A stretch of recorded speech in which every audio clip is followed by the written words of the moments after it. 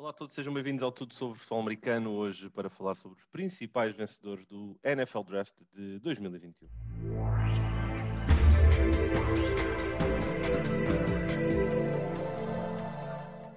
Olá Pedro, bem-vindo aqui a mais uma semana de episódios do Tudo sobre Futebol Americano, aqui o podcast da off-season, o podcast sobre a NFL.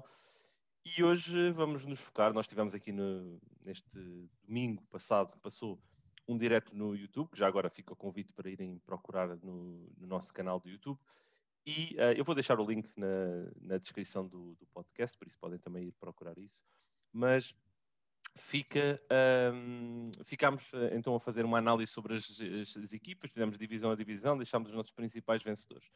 E hoje a ideia é deixarmos igualmente esses principais vencedores, principalmente vamos fazer menção, ou poderemos fazer menção às equipas, mas não apenas às equipas, ao contexto para onde os jogadores vão, quem é que eles vão encontrar em termos de colegas de equipa, quem é que eles vão encontrar em termos de mentores, e há aqui alguns contextos, algumas equipas que conseguiram uns contextos interessantes, Pedro. Sim, olha, eu posso falar já do Ryan Pace barra Matt Nagy, que é uma dupla que eu acho que já deveria estar porta fora. Os Bears decidiram manter e eles, assim a brincar, fizeram um grande draft, especialmente com o Justin Fields e com o Tevin Jenkins. Por isso, eu acho que eles acabaram de ganhar alguns anos de ligação aos Bears, porque um quarterback por norma faz sempre isso. Ou seja, como é o quarterback do Matt Nagy, o sentido é ficar com o Matt Nagy pelo menos 2, 3 anos. Por isso, Ryan Pace e Matt Nagy acho que fizeram muito bom trabalho. Queres que eu diga aos meus todos já de seguida ou vamos intercalando?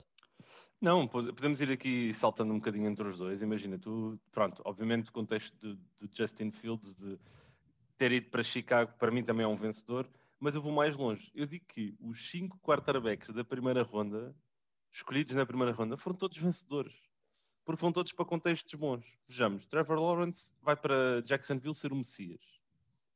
O Zach Wilson vai para Nova York sobre uma nova liderança, sobre uma real liderança em Robert Saleh e a trabalhar sobre eu não quero dizer que pode ser um gênio, mas sobre alguém que vem de uma escola de génios, nomeadamente sobre Matt LaFleur, Kyle Shanahan, Sean McVay, por isso há ali uma ligação histórica também, agora entre o Mike LaFleur, o irmão do Matt, o head coach dos Packers, que vai ser o coordenador ofensivo, que vai trabalhar com o Zach Wilson. Trey Lance vai trabalhar com o Kyle Shanahan, que é um dos melhores play callers, uma das melhores mentes ofensivas da NFL. Justin Fields vai para Chicago trabalhar com o Matt Nagy, que apesar de todas as coisas que lhe possamos apontar, tem um sistema ofensivo bastante interessante que pode ir ao encontro das mais-valências de Justin Fields. E o Mac Jones vai aterrar com o Josh McDaniels em New England. Poderá não ter pressão de ter que ser o titular, porque poderão carregar um bocadinho o piano nas costas do Cam Newton. Por isso, esses 4 quarterbacks para mim, esses 5 quarterbacks, desculpem, são todos eles vencedores deste draft. Olha, eu vou também para um quarterback primeiro round, mas há uns anos atrás, que foi agora trocado, que é o Sam Darnold, que eu acho que o contexto foi muito bom por onde ele foi, e acabaram por sair de lá ainda com o Terrace Marshall, mesmo que a primeira escolha tenha sido no JC Horn, com o Brady Christensen, tiveram mais picos no final do draft. Portanto, acho que já tinha ido para uma boa situação e acho que depois deste draft essa situação ainda se tornou melhor para o Sam Darnold, que finalmente tem tudo acreditamos nós que tem tudo para ver se ele é aquele quarterback que foi escolhido com a número 3 em 2018 ou se é só mais um daqueles first round quarterbacks que nunca deu. Yeah.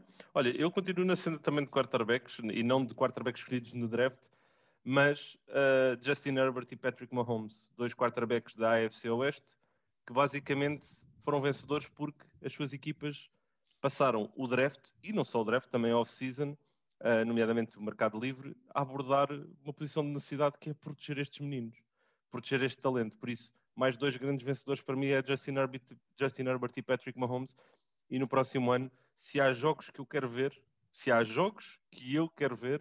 é um de Chiefs contra Chargers, porque certamente vai ser um espetáculo imperdível. Concordo. Quando eu agora vou passar primeiro para a minha equipa, para a única equipa que eu tenho aqui da lista, que são os Browns, porque eu gostei muito do draft dos Browns e acho que atacaram. Acho que foi perfeita a maneira como eles jogaram o draft deles. Foi uma das minhas melhores equipas, que também já falámos disso no live. E eu acho que fizeram um draft espetacular e que potencia os Browns não só uma equipa de playoff, mas a uma equipa de Super Bowl com. E não é ganhar este ano e depois acaba, não. É uma equipa que está em contexto de Super Bowl agora e que tem continuidade dentro dos jogadores que tem no plantel. Sem dúvida. Eu também tinha aqui os Browns como potenciais vencedores. Eles fazem parte do meu top de equipas que ficou a ganhar neste draft. Adiciono os Cowboys, adiciono os Patriots também à equação. Os Patriots porque tiveram um draft, eu diria, passivo, mas não é o passivo agressivo. É o passivo pensativo, em que eles basicamente souberam as coisas, deixar que as peças caíssem no sítio certo, e enquanto toda a gente anda a jogar damas, eles estão a jogar xadrez. E foi um draft fantástico para Bill Belichick. E já agora, é o último draft de Ernie Adams, o diretor de gestão O melhor organizacional, amigo do Belichick, acho que é mais fácil dizer o melhor assim. amigo do Bill Belichick, que basicamente foi o último draft que ele fez, e eu acho que é um excelente presente de despedida de alguém que também é icónico dentro da própria organização. E depois os Cowboys, pronto, porque acho que também endereçaram posições de necessidade, nomeadamente a reforçar bastante a defesa, e conseguiram aqui carregar também bom talento agora para o futuro da equipa. E pronto, Eu vou tens pegar aqui mais agora. alguém? Tenho aqui só mais duas, um bocado diferentes. Uma delas é Alabama, a universidade, porque nas primeiras 38 escolhas tem 7 jogadores.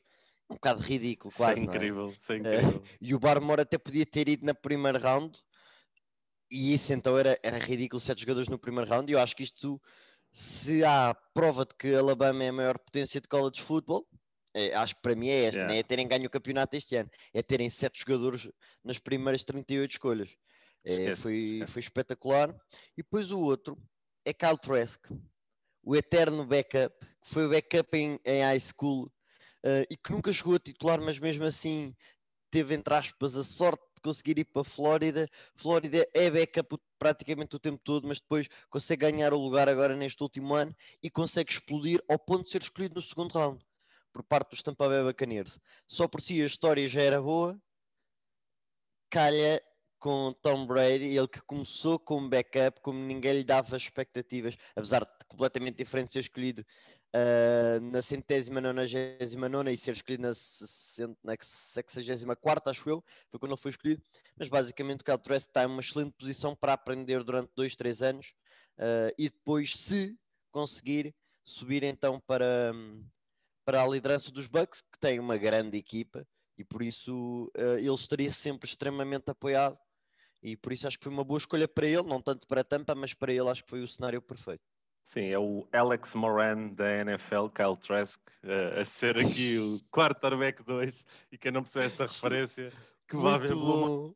Blue Mountain State, porque é claramente aqui Kyle Trask, o nosso Alex Moran, quarterback 2, a melhor posição que existe numa equipa de futebol americano, obviamente segundo Alex Moran em Blue Mountain State. Obrigado a todos aqui por mais um episódio do Tudo sobre Futebol Americano. Voltaremos amanhã com mais notícias, mais histórias, mais conversa sobre futebol americano e sobre a NFL. Um grande abraço e uma boa semana para todos.